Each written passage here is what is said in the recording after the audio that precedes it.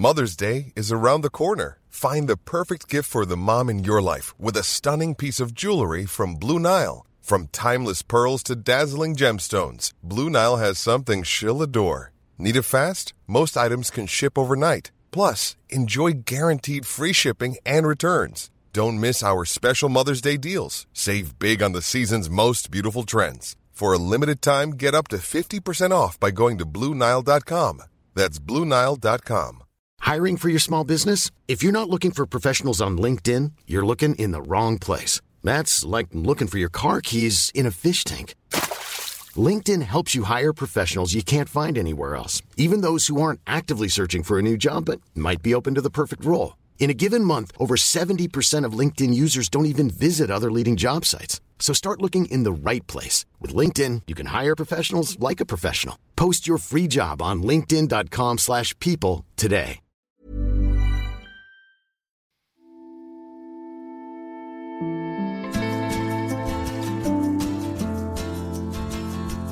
Hi, Rebecca.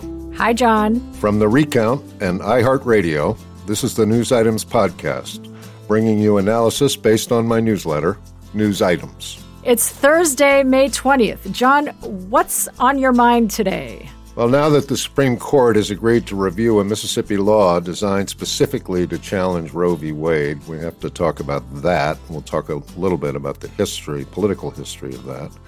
And I also want to get into the politics surrounding the attempt to establish a bipartisan commission to investigate the January 6th attack on the Capitol.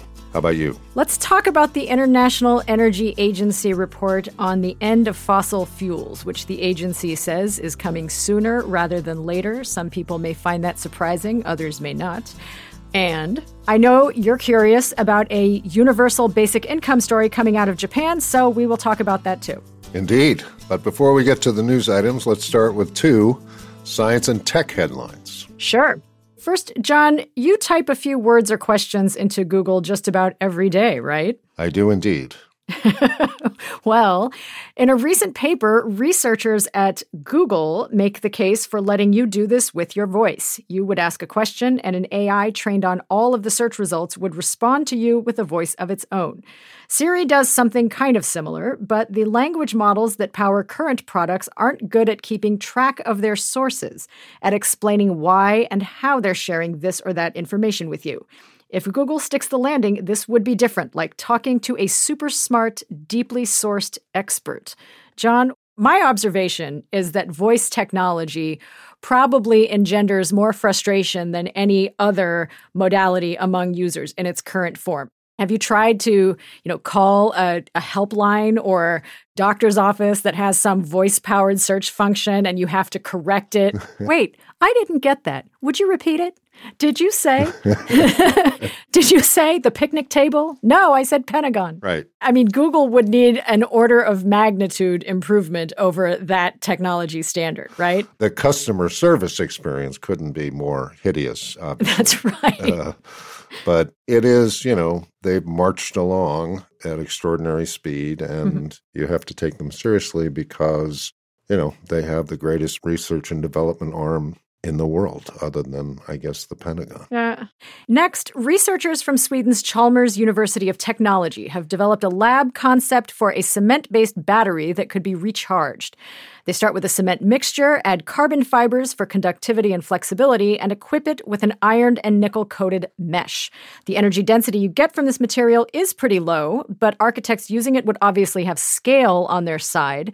The hope is that, coupled with solar panels, for instance, entire sections of buildings could be made with material that doubles as a rechargeable energy bank. In today's news items, I had one about Warren Buffett's company, Berkshire Hathaway, investing in a modular home company that, essentially builds houses, sort of containers, if you will, stacks them up one on top of the other to make an apartment building.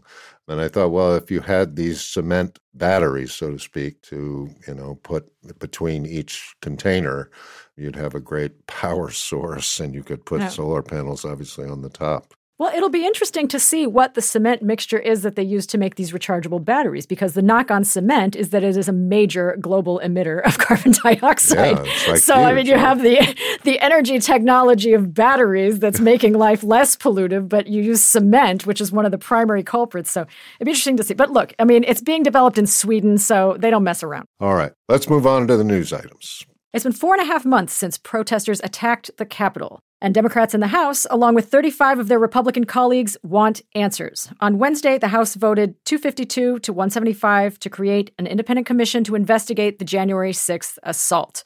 House Minority Leader Kevin McCarthy did everything he could, short of officially whipping against the bill, to limit defections, but now the bill heads to the Senate. Minority Leader Mitch McConnell has spoken out against the commission, and Democrats are unlikely to get the 10 votes they would need to overcome a filibuster. John, what is the endgame here for Republicans and Democrats? Trump, doesn't want this. He's been railing about it. If he had a Twitter account, he'd be going nonstop between 11 p.m. and 2 a.m. on the subject. And the Republican leadership, on the cusp of what they think is a recapture of both houses of Congress, don't want to do anything that will upset Trump. That's their calculation. The Democratic calculation is keeping Trump front and center is good for the Democratic Party. It reminds all of the activists, all the voters who hate Trump, that voting for Democrats is a way to express your hatred. So that's a good thing. On the other hand, I think they're legitimately interested in how it's possible that the federal government did nothing for almost 3.5 hours while there was an attack on the United States Capitol. I can't imagine that if you're a member of Congress that you're not interested in that subject. How in the world is it even possible that everybody sat around and watched TV instead of doing something about it? Can the Republican Party realistically suppress a reckoning on January 6th for an extended period of time? I get it that they're thinking purely short term and that they've got these midterm elections they've got to concentrate on, but that's a short-term fix, right? Longer term, this is going to come back to haunt them, will it not? I'm not sure it will. If we're having this discussion a year from now, will it seem like ancient history? And if you brought it up, would people say, oh, no, we processed that, don't bring it up, so on and so forth? I don't know that there is any memory in politics anymore. Unfortunately, I think net, this may work out for Republicans, keeping Trump front and center. That may backfire on Democrats because there seems to be absolutely no compunction or respect for human life among these Trump supporters who supported the murderous raid on the Capitol. The thing about Trump is to understand where Trump is at, he is very close to being indicted. Yeah. And he's very close to being indicted on felony counts, okay? He's trying to think, okay, how do I deal with that? So one thing they floated was that DeSantis wouldn't allow him to be extradited to New York, which I thought was the craziest thing I'd ever heard. But anyway, he's going to do these rallies coming up in June, and I think that he's going to use the rallies as a way to foment social unrest, let's put it that way. He will use those rallies to attack the prosecution, to attack the media, to attack the Democrats. He'll really amp that up. So we're going to be right back where we were last fall, I think, in the middle of this summer. Really, that's alarming. So you think that this was not, perhaps not an anomaly, but a taste of things to come? Yeah. If you're Trump, you're looking at an indictment. It's not like, you're going to get slapped on the wrist and pay a fine. I mean, you're talking about the Crossbar Motel here. When Trump is in real trouble, he doesn't say, oh, okay, I'll hire some good criminal defense lawyers. He goes crazy, and he will go crazy over this. That's what the rallies are about. I mean, I'm absolutely certain of that. Yeah. Well, the Crossbar Motel. Yeah, baby. A leisure property made for the man himself. Okay, let's move on to the next news item. The International Energy Agency, the IEA, has released a new report that outlines how the world can reach net zero emissions by 2050, and it's quite an about-face for that agency. Ambrose Evans Pritchard writes in The Telegraph today that, quote, the International Energy Agency has switched sides. It has carpet-bombed the fossil incumbency that it once defended so doggedly. He has such a way of putting things, John. The report calls for ending both fossil fuel exploration and all new oil and gas projects for good. According to the IEA, compared to fossil fuels, green energy will be cheaper, create more jobs, and strengthen GDPs around the world. John, I have a couple of questions for you. First, how important do you think this report actually is, given what's already going on in the industry and has been for some time? And second, what do you make of the IEA's arguments as articulated by the always passionate Ambrose Evans Pritchard? I think it's hugely important symbolically, just because the IEA, its mandate has always been to ensure there's enough oil on hand in case of supply disruptions, such as the first Gulf War, Hurricane Katrina, and stuff like that. So just the IEA saying this is a big deal. It's sort of a moment, if you will. In terms of the report itself, getting there, everybody wants to do. The IEA lays out a case as to how they get there. It's not entirely clear, to me anyway, that their certainty is justified. But Ambrose has been all in on this for some time. And the good news is, according to him anyway, that job displacement will actually be job enhancement. So if that's true, that's good news. I mean, it's hard to argue with the economics. The energy share of disposable income would decrease by 50%, from 4% to 2% by mid-century. By that reckoning, it will lift massive segments of the global population into the middle class because their energy expenditure would be more or less free. Right. I mean, there is going to be this period of transition where oil and gas are going to compose some percentage of the energy mix, and there's still a wide range of speculation as to what that percentage is going to be. So there's still going to be demand for oil and gas, not least for feedstocks for petrochemicals. I mean, there's going to be a role for oil and gas in the future. It's just not clear what it's going to be. There's a columnist for the Financial Times named John, I think, Dizzard, and he did a brilliant column on renewables as part of the grid. Yeah. And he pointed out that, wind power being intermittent, obviously sun power being intermittent, it doesn't really blend with the coal/natural gas system. So integrating these alternative energy resources is not just a matter of, okay, we're going to swap out the natural gas plant for a wind farm in Texas. Yep. It's much, much, much more complicated.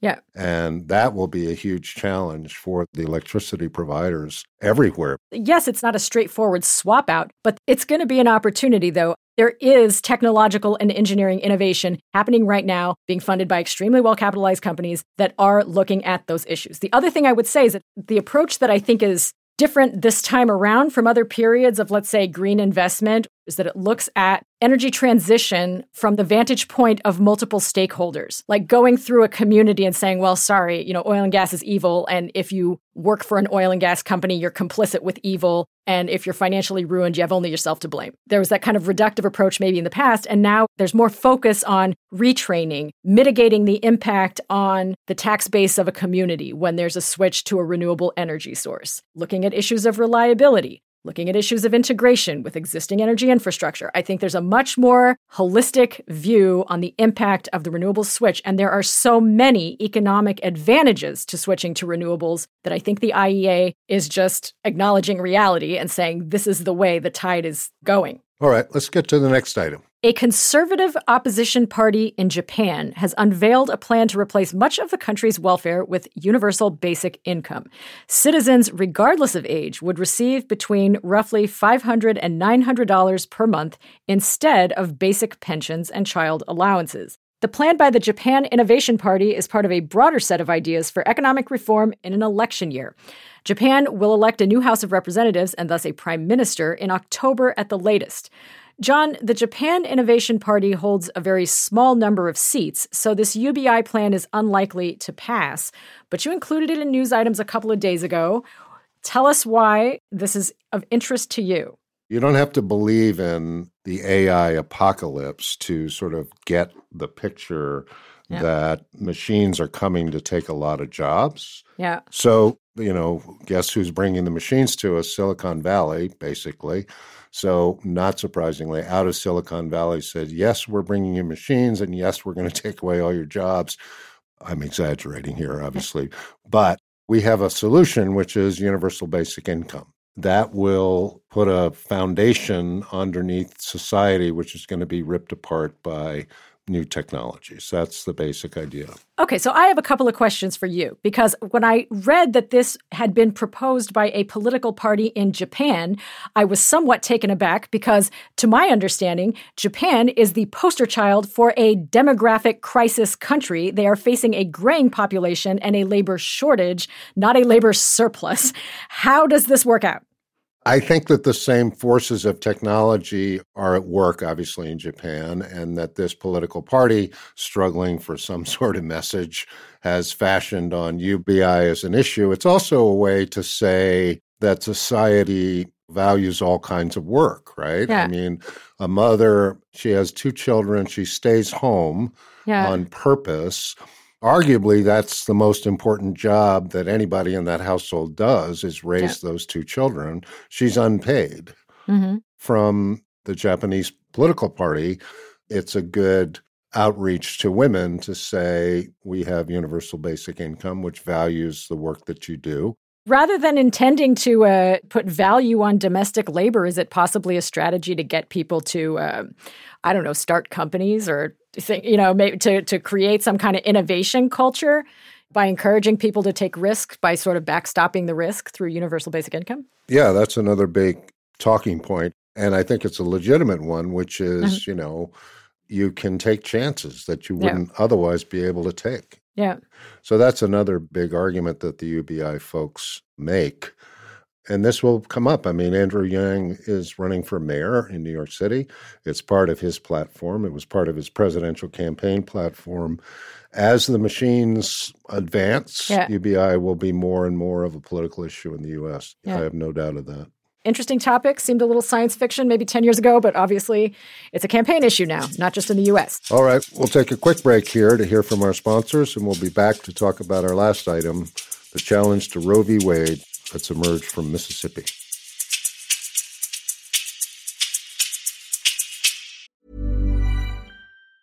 Normally, being a little extra can be a bit much, but when it comes to healthcare, it pays to be extra.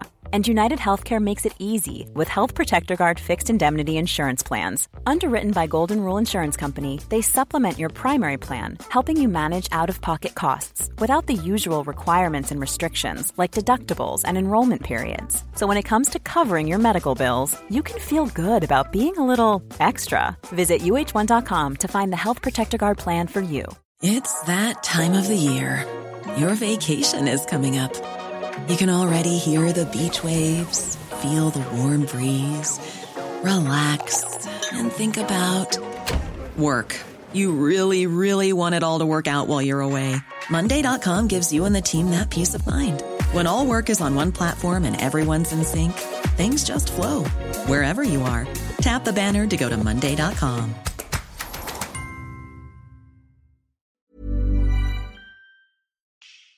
Welcome back to News Items. John, when Justice Amy Coney Barrett was appointed to the Supreme Court last fall, solidifying the conservative majority, we figured a case re-examining Roe v. Wade wouldn't be far behind. This week, the court announced it would review a Mississippi law that bans most abortions after 15 weeks, about 2 months earlier than Roe established. This law isn't alone. More than 60 new state-level abortion restrictions have already been enacted this year, most recently in Texas, where on Wednesday, Governor Greg Abbott signed one of the country's strictest abortion laws. John, where do we start with this? You have to go back, actually, to the 1972 presidential campaign. Women's rights was emerging as a major issue in U.S. politics and helped power George McGovern to the Democratic presidential nomination. Yeah. In 1973, Roe v. Wade hit the tape, if you will, and that caused an enormous political backlash, bringing evangelicals for the first time, really, into American politics. They really exerted influence in the 1980 presidential primaries on the Republican side. The Republicans were constantly promising the evangelical community that if elected, they would stock the courts with people who supported their position, and that promise was not delivered on. What political analysts say is that Republicans wanted to tell evangelicals that the dog would eventually catch the car, but they certainly hoped that it wouldn't catch the car because if it did, there would be a huge backlash against them. So that went on for Republican administration after Republican administration until finally Trump comes along in 2016, arguably the least likely messenger in the world for pro-life advocates. And he says, I will deliver on the court. Mm-hmm. I will appoint Supreme Court justices who are pro-life. Lo and behold, he appointed two justices, Gorsuch and Kavanaugh, who were at least open to the idea of a reversal of Roe v. Wade. But then the big one was Amy Coney Barrett, which she was openly pro-life and openly for the overturning of Roe v. Wade. Uh-huh. It's astonishing that the only group that Trump did not break his promise to was the evangelical community. He absolutely delivered on everything he said he would. It seems to me that the political evangelical right has one issue, and this is it. Let's say Roe v. Wade is overturned. There's really nothing else Republicans can deliver to this segment, right? I mean, is that kind of game over? Like, does this become the single galvanizing event for them? And then Republicans and evangelicals sort of, I don't know, they have to find some other new hill to battle on? No, I don't. I mean, I think the opposite is true. I think really? Okay. Having exerted themselves to the extent that they could get Donald Trump, of all people, to deliver three justices who were very much open to the idea of overturning Roe v. Wade. Once you bend something to your will like that, you don't say, okay, we're done. You say, okay, what else can we do? Huh? If they win on this, which I don't think they will, but if they win on this, then they will go on to other cultural issues. Religious freedom being, the biggest, obviously. Why don't you think they will win on this? With a court stacked in their favor and Trump having delivered on all these justices, why don't you think they will win? Because I'm not sure Gorsuch and Kavanaugh are there for an overturning of Roe v. Wade. And I think given the precedent over and over and over again in appellate courts, lower courts, everywhere that said no, this is just a blatant political attempt to try and upset established law. I have no doubt that Barrett will be open to overturning Roe v. Wade, but Gorsuch and Kavanaugh are more politically sensitive, I would say. And this is a big issue. If Roe v. Wade is overturned, it's going to activate Democratic constituencies in a way that we'd never seen before. Yes. Now, according to Pew Research, as of May 6th, the split in the U.S. population on the abortion issue is roughly 60-40, but follows very politically polarized lines. A 59% majority of U.S. adults say abortion should be legal in all or most cases, while 39% think it should be illegal in all or most cases. Do you happen to know, just roughly, does this reflect a fairly consistent opinion split since the Roe v. Wade decision? I spent a lot of time on this issue in the 1980s, and my best source on it was Dick Werthland, who was President Reagan's pollster. And consistently, the choice versus life was somewhere between 55-45 and 60-40, and access to abortion in most cases, quote unquote, enjoys majority support. Depends obviously on what state you're in and this, that, and the other thing, but nationally it enjoys majority support. So regardless of which way it goes, it will be a huge political event. And if overturning Roe v. Wade is the outcome, U.S. politics will heat up exponentially. Let's put it that way. Let's say a Supreme Court decision likely to come in June 2022, 5 months before the midterm elections. Yeah, they have hearings, I guess, this October, and then some kind of ruling is expected in the early summer of next year. So we'll be watching it closely. All right, that's it from us today. Thanks so much for listening to News Items, the podcast. But you should also get the newsletter on Substack. Just visit newsitems.substack.com. For more insights into the global market of things, check out Rebecca's website, investableuniverse.com. News Items is produced by Christian Castro-Russell, Pierre Bienaimé, Anna Mazarakis, and Ali Rogers. Our theme music was composed by Billy Libby. Our recording engineer is Billy Gardella, and we'd like to thank the whole team at Factory Underground. We'll be back Monday afternoon with more of the news. See you then.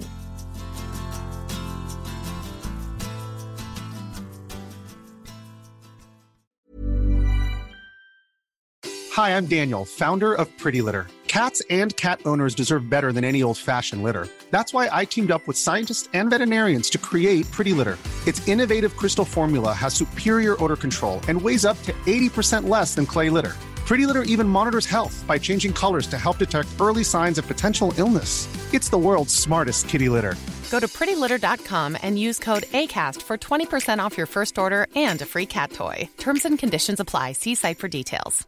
Confidence starts with loving who you are. And when your skin feels nourished and glows on the outside, you naturally radiate confidence from the inside. Give your skin a glow up with Osea's clinically proven Mega Moisture Duo. This ultra-hydrating body care features two of Osea's best sellers, Undaria Algae Body Oil and Undaria Collagen Body Lotion. These seaweed-powered heroes use skincare-level ingredients normally reserved for your face for results you can see and confidence you can feel. Osea has been making clean, clinically proven seaweed-infused face and body care products for over 28 years. This luxurious skincare is vegan, cruelty-free, and climate-neutral certified, so you never have to choose between your values and your best skin. Glow from the inside out. Get 10% off your first order with code GLOW at OseaMalibu.com. That's OSEA Malibu.com, code GLOW.